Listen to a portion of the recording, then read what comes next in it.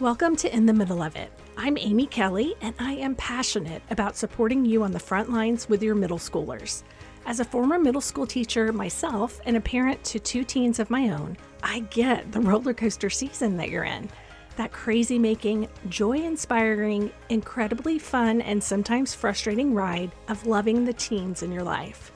Each week, I'm going to be sharing actionable stories and strategies to encourage and equip you on your journey. If you're a parent or a teacher who's looking to forge a connection that lets your teens know they are seen, heard, and loved, and if you are ready to show up as the grown-up they need, you are in absolutely the right place. Let's get started. Well, hey there and welcome, my friend. I am so excited that you've joined me for the second part of my conversation with Erica Wright, all about the process of repair with our teens after an argument or fight. Now, in the last episode, Erica and I talked about what the repair process looks like during a conflict in the heat of the moment. Today, Erica is going to walk us through the repair steps to take afterwards, after you've had an argument or a fight or some kind of conflict with your teen. Now, I just want to remind you that these are skills that are applicable to all your relationships. So I definitely want to encourage you to grab a pen and something to write on so that you can take notes, because this stuff is gold. And if you haven't listened to the last episode or even the one before that where Erica has been my guest, let me tell you a little bit about her. Her focus is on romantic partners. And as I said before, the skills she teaches definitely apply to all kinds of relationships. And she's actually a relationship coach and a connected communication specialist who empowers individuals and couples and families to cultivate a deep emotional connection, which is where her work and my work really parallel, because isn't that exactly what we're trying to do here at In the Middle of It? We are working on creating deep connections with our middle schoolers. So she does that in terms of romantic partners, and she also helps build up that trust and that love in between within a relationship using the power of connected communication. So again, I love her belief that incredible relationships don't just happen, they're created. And again, that aligns so much with what we talk about here, because we talk a lot about being intentional in our relationships with our middle schoolers and teens. So she is super passionate about sharing the practices and tools that are needed to create that kind of love and connection that we all desire and that we all deserve. So Erica is an expert in identifying the root of relational and communication issues by examining subconscious habits and patterns. Her work really focuses on kind of rewriting and rewiring those subconscious habits, patterns, and blocks so that you're free to create an adventurous life full of peace, love, and freedom. Now, I will also say that Erica has some really great resources that she has available for clients. So if Erica is someone that you would like to work with, either with her as a one-on-one coach, or she also has a self-paced program that you can go through, you definitely want to check out the show notes for this episode at theishgirl.com/EP152. And you can find links to all of those resources there in the show notes. Okay. Again, grab that notebook and something to write with, because you're going to want to take notes, friends. Let's get started. Yeah. So outside the moment, this is where the real lesson is learned. There's an opportunity to heal that trigger and get to the root of it so it doesn't keep repeating. This is a self-awareness and examination process. And part of it happens on your own by yourself, where you're journaling, thinking, writing, whatever it is, uncovering what the heck just happened here. Why was I so triggered? And then coming back and actually having the repair conversation with your partner. Outside the moment repair. First, before you even think about having that conversation, you want to untrigger your brain and your body. And the way I like to do that is just first by just observing it. What just happened? Be the detective here. The key piece here is separating the facts from the story. In your recount of what just happened with your partner, you'd be like, oh, they were so disrespectful and so rude and blah, blah, blah. And they always do that. That is all your story. That's not the actual facts of what just happened. I use a model called the thought model. And yeah, we totally know the thought model. Yeah. If people are interested, I think I have a couple of episodes where I talk about it. I'll put those in the show notes too. A fantastic tool. Really great way to observe your brain and neutralize a trigger. And that thing can be used for all sorts of things, but it's the CTFAR model and just looking at what's the neutral circumstance. If there was a video camera in the room, what would it pick up on? What would it see? Rather than like in your example of he was so disrespectful to me, it would be he said the words blah, blah, blah, blah, blah. The circumstance, it's got to be proven in a court of law. Right. Everyone must agree on, yes, that is observable. And so then from there, you want to look at your thoughts about it. What are the thoughts you're having? And this is all your interpretation, or as I say, your story. This is where we're meaning making machine. He said XYZ. What did you make that mean? If it's your husband, about him, about you, and about the relationship. Where's all that meaning? You'll start to see as you dump out your thoughts on paper that those thoughts are the actual thing that triggered the emotional response in your body. Looking at how our thoughts actually create and trigger our emotions. This is just a great process to neutralize whatever just happened with you and your partner. Once you get all your thoughts down on paper, you can start to explore, well, what are the feelings that are showing up here? What are those emotions? And initially, it probably is anger or frustration. That's usually what surfaces first, especially in the moment. But what I will ask is just look a little bit deeper than that and see what emotion is underneath that. And for me, it's typically inadequacy. Okay. I'm not good enough. I messed up again. I'll never be able to do it right. Really, that's the core emotion that comes up, because at the root of so many triggers, it's like, I'm unlovable. I'm not good enough. I'm not safe. Those core needs for sure. Right. If you're going to go through this whole thought model, right? Just looking at, okay, well, then what was my action? Well, then I said blah, blah, blah, blah, blah back to him. And this whole thought model happens within a matter of 30 seconds sometimes. And then the result, that's the most important thing to kind of examine and look at. Wow. Okay. Him saying this, me making it mean this, and then saying this back, breaking down connection in our relationship, essentially. We can explore all those results, but tuning in, doing some journaling, taking a walk, do something to come back down to neutral yourself and get to the root of what your trigger was all about. Because we hear it's not about the dishes. Usually there's the bigger thing going on underneath that's been building up. The dishes are just the straw that breaks the camel's back. Right. And I think once you start going through this process and really analyzing and looking at what your arguments are about, I don't know about you, Erica, but I have found, oh my gosh, we're having the same argument over and over and over in different contexts, but it's all about the same thing. Really can boil it down to a couple things that couples argue about. And it's power struggle, wanting to be right, wanting to know that you're seen and heard and validated and understood, and then wanting to feel secure and safe. And I'm thinking, again, you can absolutely apply that to your kids as your teens as well. It's about power and control. It's about validated and seen that their opinion matters. They want to know that they matter, and then they want to feel safe and secure. So they matter, they're safe and secure. And then the whole control piece, which I think that's the tricky one a lot of times with teens. Whole line you're walking of how much do you share? How much do you? The whole road to independence, right? Oh, yes. This is turning long-winded. In the show notes, we can make it very bullet pointed and simple for you guys. But this is great. No, this is so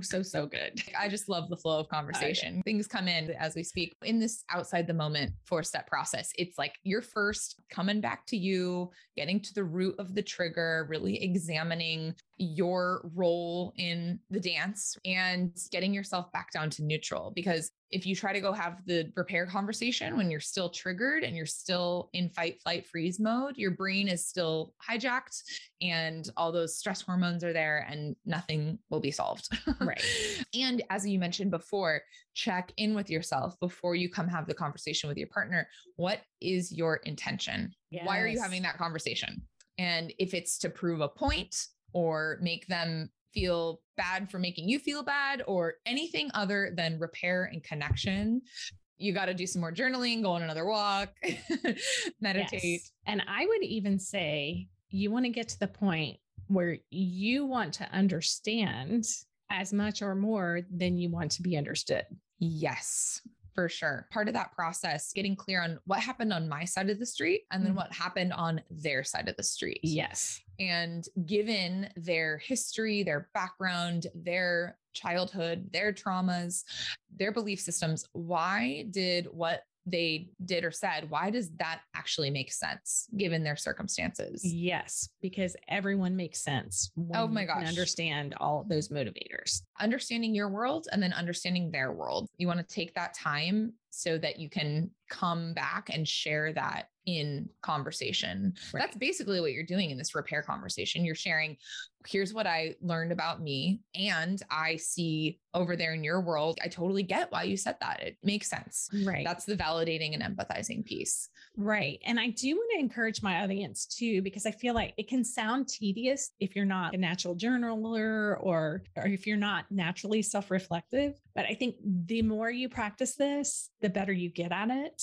Mm-hmm. And I know for me, I've been able to go through the thought model process. Yeah. It's always better if you can write it down, but I think I can go through it mentally and come to a solid conclusion about, okay, here's what I was feeling. Here's my part. Here's what happened. All of those things really pretty quickly because I've practiced it so much. It's a skill set. Yes. This is not something that's taught in school. We just don't learn this. It's not your fault that you don't know this. And so again, it's a habit. Again, I said we get our habit, this self-reflective, self-awareness piece. Good total habit. Yes. That gets just automatic once you practice it enough time. So even if it's uncomfortable at first, it does get easier and feel more natural, come more naturally. Totally. And there's so much relief in being able to actually see the root of why you're fighting. We get lost in the chaos of the fight and it's like, why are you fighting? I don't understand, blah, blah, blah. But it's like when you can go back and get in touch with, oh, wow, me thinking that about my partner led to me feeling this way. And then I reacted. You're in this kind of detective process that I see some couples where it's like, oh, these fights just happen out of nowhere. What do? We don't know how to fix this. And this is how you can fix it, is by observing it step by step. So once you've done your self-reflective detective work and examining your thoughts, your feelings, what you're responsible for, your part in the dance, what did you need more of? What's that unmet need? Was connection missing? Was safety missing? Whatever it was, just all of that. Then you can come back and have this conversation where you're essentially sharing what you just gathered on your own and acknowledging the impact on your partner. The first piece of this, into 4-step thing. So first, observe it. The next step is schedule it. This is one that is so simple, but it just doesn't happen most of the time. And I made it its own step because it's that important to actually get consent from your partner. Are you willing and interested and ready to actually have this repair conversation with me? Oh, I love that. Yeah. Because we can barrel in and want to have it. And totally. They may not be ready. They may not be out of their triggered brain yet. Yeah. They may not have had a chance to reflect. Their timing, I feel like in relationships, usually the timing of how you process things does not match up. No.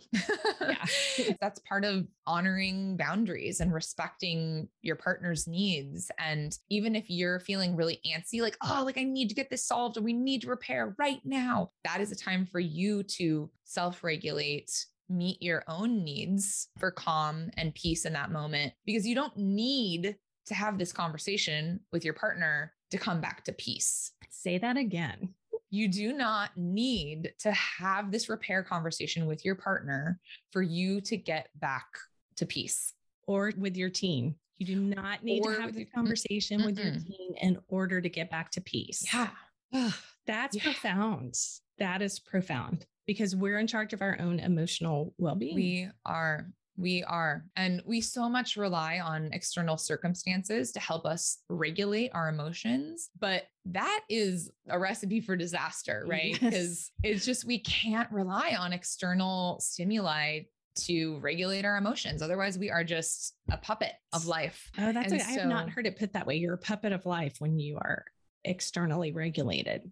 Yeah. It's like the Yeah. wind blows and you move here. The wind blows, you move over here. And a lot of the way the wind is blowing is uncomfortable and not good in circumstances that aren't great, Ideal. right? So we Mhm. can't be reliant on external stuff to be happy. We are so in charge of our own emotions, and we don't need our teens or our partners to do anything differently to feel better. If you want to think about it that way. Yeah.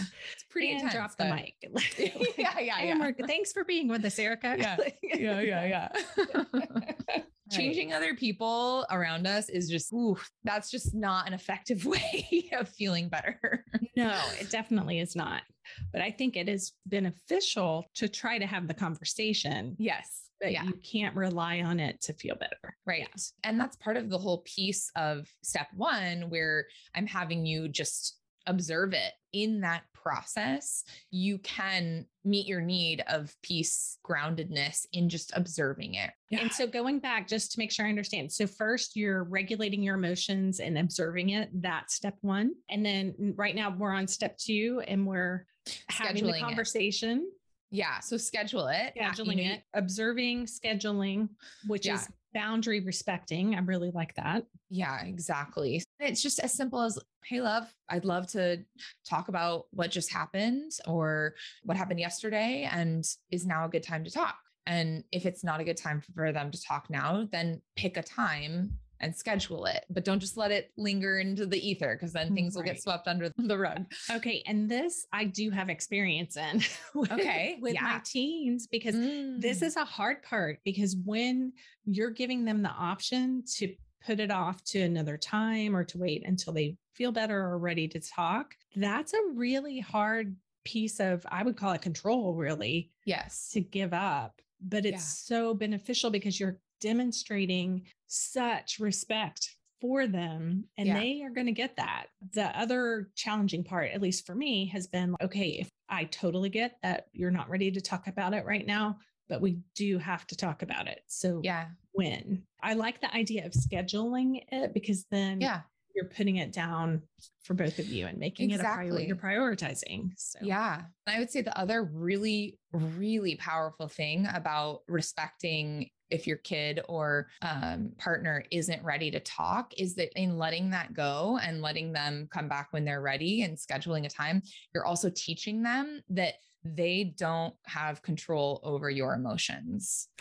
Mommy doesn't need you to come have this conversation for her to feel better. Oh, that is fantastic. Because it can be so scary for a kid to think, oh my God, I have to do this, this, and this, so my parent feels better. That is really ineffective. It's a recipe for codependency, enmeshment, all that fun stuff. All the fun things. That's anxious attachment. So it's really cool when you can be like, okay, I'm going to be totally fine over here. You just let me know when you want to schedule that conversation, but I got me. I'm fine. I don't need you to come have this conversation with me right now to feel better. And then step 3 is owning it. And so this is where you're actually entering the conversation. And again, you want to tune into your energy, your vibe. How are you feeling, right? You want to enter in a peaceful, calm, cool, and collected state with the intention to connect and repair and feel better for both of you. Right. And I will say, I know in my counseling experience, having been counseled, I'm not an official counselor. I have found that there was an old way that I would do things, which was, it was a pattern I had learned. I think it was some kind of in-service when I was teaching school, where you do the whole formula of when you did blah, blah, blah, I felt blah, blah, blah. Yeah. Because blah, blah, blah. Right. Which served its purpose. But I think what I've learned more recently is being able to say, I feel, and then you fill in the blank of those emotions, and being able to communicate that way. And it's very neutral. It's not blaming. It's not, you're owning your emotions. And so being able to start a conversation off that way is really helpful towards moving back to connection, I think. Yeah, absolutely. What you're talking about too is sharing your experience is what I call an inarguable truth. So it's like, and to go even a step deeper, because you might say, I feel disrespected, but if you have different opinions of disrespect, that's not going to work out very well. And then also, even when you say, I feel disrespected, the other person over there is hearing they're blaming me for disrespecting them, right? Oh, that's a good point. That's a really good point. So taking it a little layer deeper into the inarguable truth is to actually share what's going on in your body, because that is inarguable. Oh, I love that. Yes. Yes. It's like right now I'm feeling like so much heat in my face, or, in the moment, whatever, hopefully you're calm, cool, and collected, but you can use this in the moment. But like, I'm feeling this, I have a pit in my stomach, whatever it may be. Or even relaying. And we had that conversation when we were arguing. My face felt red. My stomach hurt. My chest felt like there was a rock on top of it. I couldn't breathe, like those kinds of things. Oh, I love that. Yeah. Because again, coming back to these mirror neurons, right? When you're sharing your experience like that, your partner's mirror neurons will fire and start registering. And that's where the empathy comes into play. When you let them in on your bodily experience, then they can actually kind of tune into your emotions as well and start to stand in your world. I love that. I love that. Yeah. In this owning it phase where you're actually entering the conversation, you mentioned coming in and sharing that inarguable truth. I feel, letting them in on the bodily sensations. Yes. And then another piece of this too, if you're the one that's leading the conversation, part of this owning it in step 3 is there's something you did or said that had a not so great impact on your partner, if we're looking at it from you having impact on them. Right. Right. And usually there's impact on both sides, but sometimes one of us starts it. Right. So focusing first on the impact, not the intent. And what I mean by that is it's very natural for us to be like, oh, I'm so sorry, I didn't mean it that way. Apologizing and then backing up your defending really your intent. Oftentimes it isn't effective or just doesn't land well. But what really will help your partner feel understood and seen and validated is if you focus on the impact that whatever you did had on them. Yes. And rather than just an apology or I'm sorry, I didn't mean it, you shouldn't have taken it that way. Right. Like these are things. Right. Or I'm sorry you took it that way. I'm sorry you took it that way. Right. So I'm sorry you feel that way. I'm sorry you feel that way. Yeah. That's not super effective.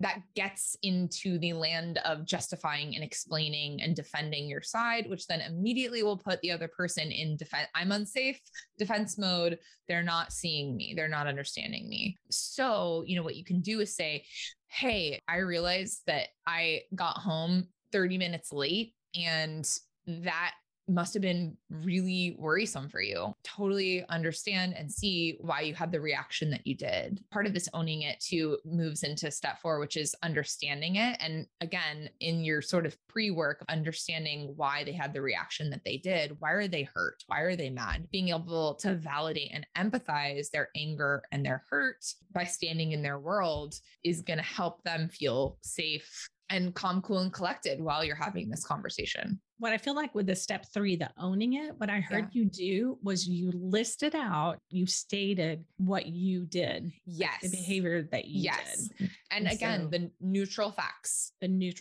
Like, so I came home late, or with my teens, I would say, I haven't done the grocery shopping yet this week. Mm-hmm. You must be really hungry and frustrated that there's nothing for a snack. Something along those lines. Or I see that you are hungry and frustrated. Yes, I see. Yeah. That observation, it looks like you're hungry and frustrated. Right.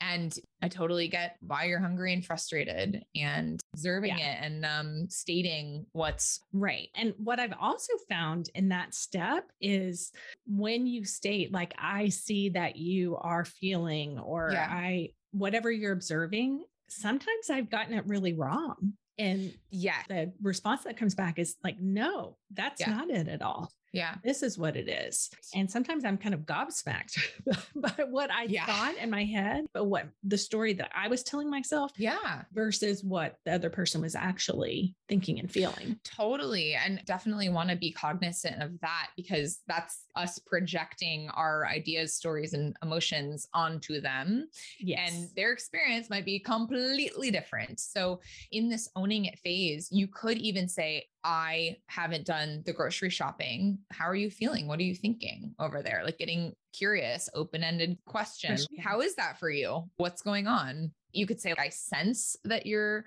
frustrated. Is that true? Or what's happening over there. Definitely. If it does go that way and they share, yeah, like I'm really annoyed and frustrated and I'm starving, mom, right? Then yeah, step 4 is understanding, validating, and empathizing with their experience. I get it. I totally get it. Yeah. And sometimes it can be as simple as just that. I get it. I hear you. I totally understand. It makes sense why you're over there angry.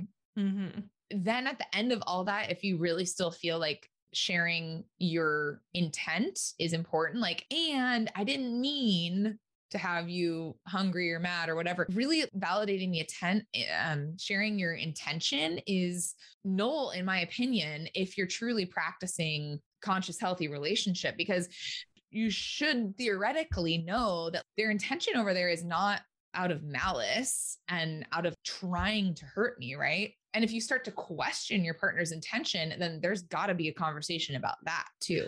And I'm thinking in the context with teens, I would say it's a good time to ask an open-ended question, just a question. In that example, I would ask, do you want to hear about why we don't have groceries, or helping them? I'm sure I'm not saying it in the best way possible, but I think my goal here would be to help them understand that, especially as teens, when their world can be very narrow and self-focused as part of being developmentally appropriate, that I have things that come up during my day too, helping them see the holistic picture versus just the moment. And in that particular example, and I would say in anything else, making sure physical needs are met is going to be one of those things that you need to do to regulate. So, the time to have that conversation would not be while they're still standing in front of the open hungry fridge, right? It would be maybe like after you've eaten dinner or whatever. Yeah. And it's interesting. I think you'll discover, as I have, that saying I'm sorry sometimes just isn't even necessary. It's just a funny thing that we've picked up in society along the way, and saying I'm sorry. And that's not necessarily what people even want to hear. They just say, not helpful. It's sometimes it's not helpful at all. I'm sorry is missing the acknowledgement of the impact and the validating and the empathizing of the hurt on the other side. Yeah. So I'm just thinking in our family, sometimes when somebody says, I'm sorry, the response is, for what? Tell me, what exactly are you sorry for? Yes, for sure. Yeah. Right. They're asking, it's not helpful. Even if what you did or said, in your opinion, there's nothing wrong with it, and there's no bad intention or whatever it is, it's just really, it literally doesn't matter what you do, but you are responsible for the impact that you have on others. And full stop. You are responsible for the impact you have on others.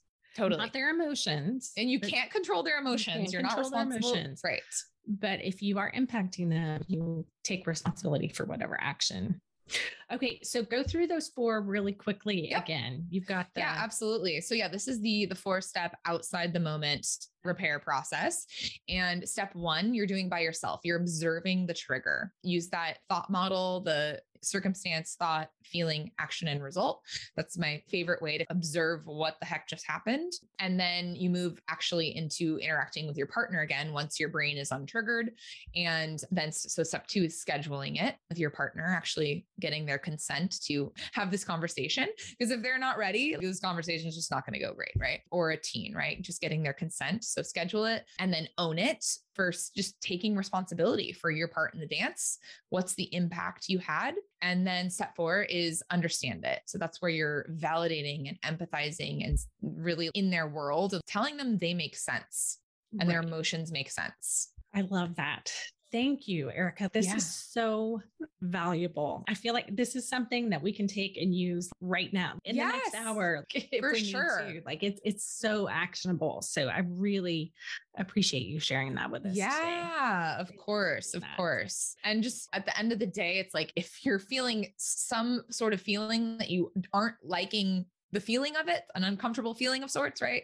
Just go write a page of notes. Just dump those thoughts out of your head, because that is the heart of the work that I do, is just starting to separate you from your thoughts. Yes, I love that. And you know what? I actually have a freebie that I'm going to post a link again on my show notes to this. Yeah. of the thought model that includes a brain dump page. Oh, yeah. And walks you through that process. Perfect. So even if you're just doing the brain dump Yeah. part, it can be super helpful. Yes. Awesome. Just the brain dump. It's true. Get it out of the head. Yeah. Well, before we close out, I would love for you to just describe and talk about the product that you offer. I know you shared a little bit about it in the previous episode, but talk to me about that a little bit. And then again, what you're sharing, I'm going to have in my show notes links. Yeah. Great. Awesome. I do have a course called Connected Communication, and that explores the internal dialogue we have with ourselves and then how that impacts the external dialogue we have with our partners or our kids or our moms or our dads. It's a 6-week self-study program that really takes you through this stuff and dives into the root of your triggers. I say too that your partner or your kids might be the domino that hits that trigger, but they're not the root. They're not the source of your trigger. That button will continue to get pushed till you resolve and heal that piece that's just agitated, probably from childhood. And then just very practical tools like what we just went through in this episode of what do I do when blah, blah, blah. How do I approach this in the moment when I'm feeling defensive, right? I talk a lot about defensiveness and how to work with your partner's defensiveness and then how to work with your own defensiveness. And yes, all these communication tools it's focused on romantic relationships, but it definitely applies to parent, child, or friend, really anything. Very actionable. And I do also want to highlight that your partner does not have to do this with you. This program is designed for you to do on your own. Yes, if they're interested and they want to dive in, absolutely. But to get results, you do not need your partner on board doing the program alongside you. Yeah, it's designed to put the power and responsibility back in your hands to create the dynamics you want to see. I would say too, just as a note of encouragement in that situation, that once you start shifting and changing, invariably, so does the other person. Yes. The law of interconnectivity. Yes. When we shift, they shift. And for all sorts of fun reasons, including those mirror neurons. Mirror neurons. I was going to say, and the brain science, like that's your jam for sure. Yeah, totally my jam. Yeah. And then outside of that, the Connected Communication self-study program, I do one-on-one, both with individuals and couples. That's pretty intense, real deal coaching program. And it's no joke. We dive right into the root of what's going on there. And is that information on your website? My website is The Right Erica. And so that's my last name, WRIGHT ERICA. And again, I'll have that link in my show notes if you want to. Definitely.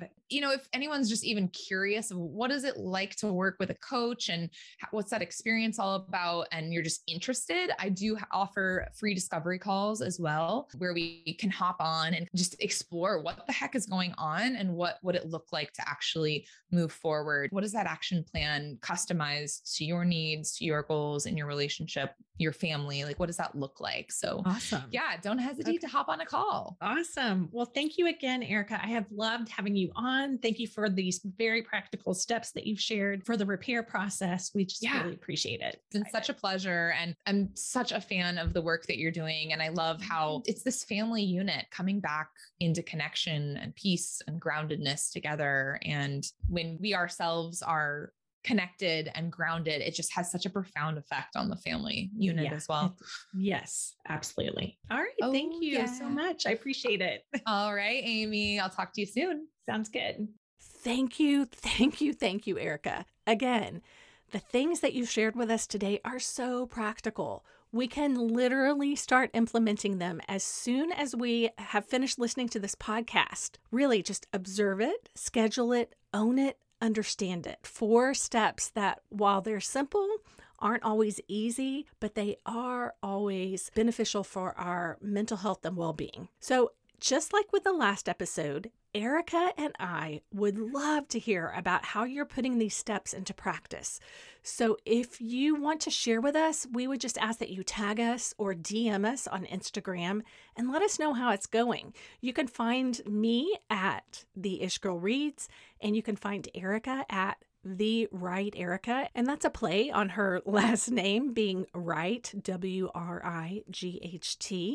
And there are links to both of our accounts in the episode show notes at theishgirl.com/ER. EP152. So again, if you want to work with Erica, check out those show notes as well. I have links for that there. Thank you so much for hanging out with me today, friend. I so appreciate you sharing your time with me, and please know that I am so honored to be part of your day.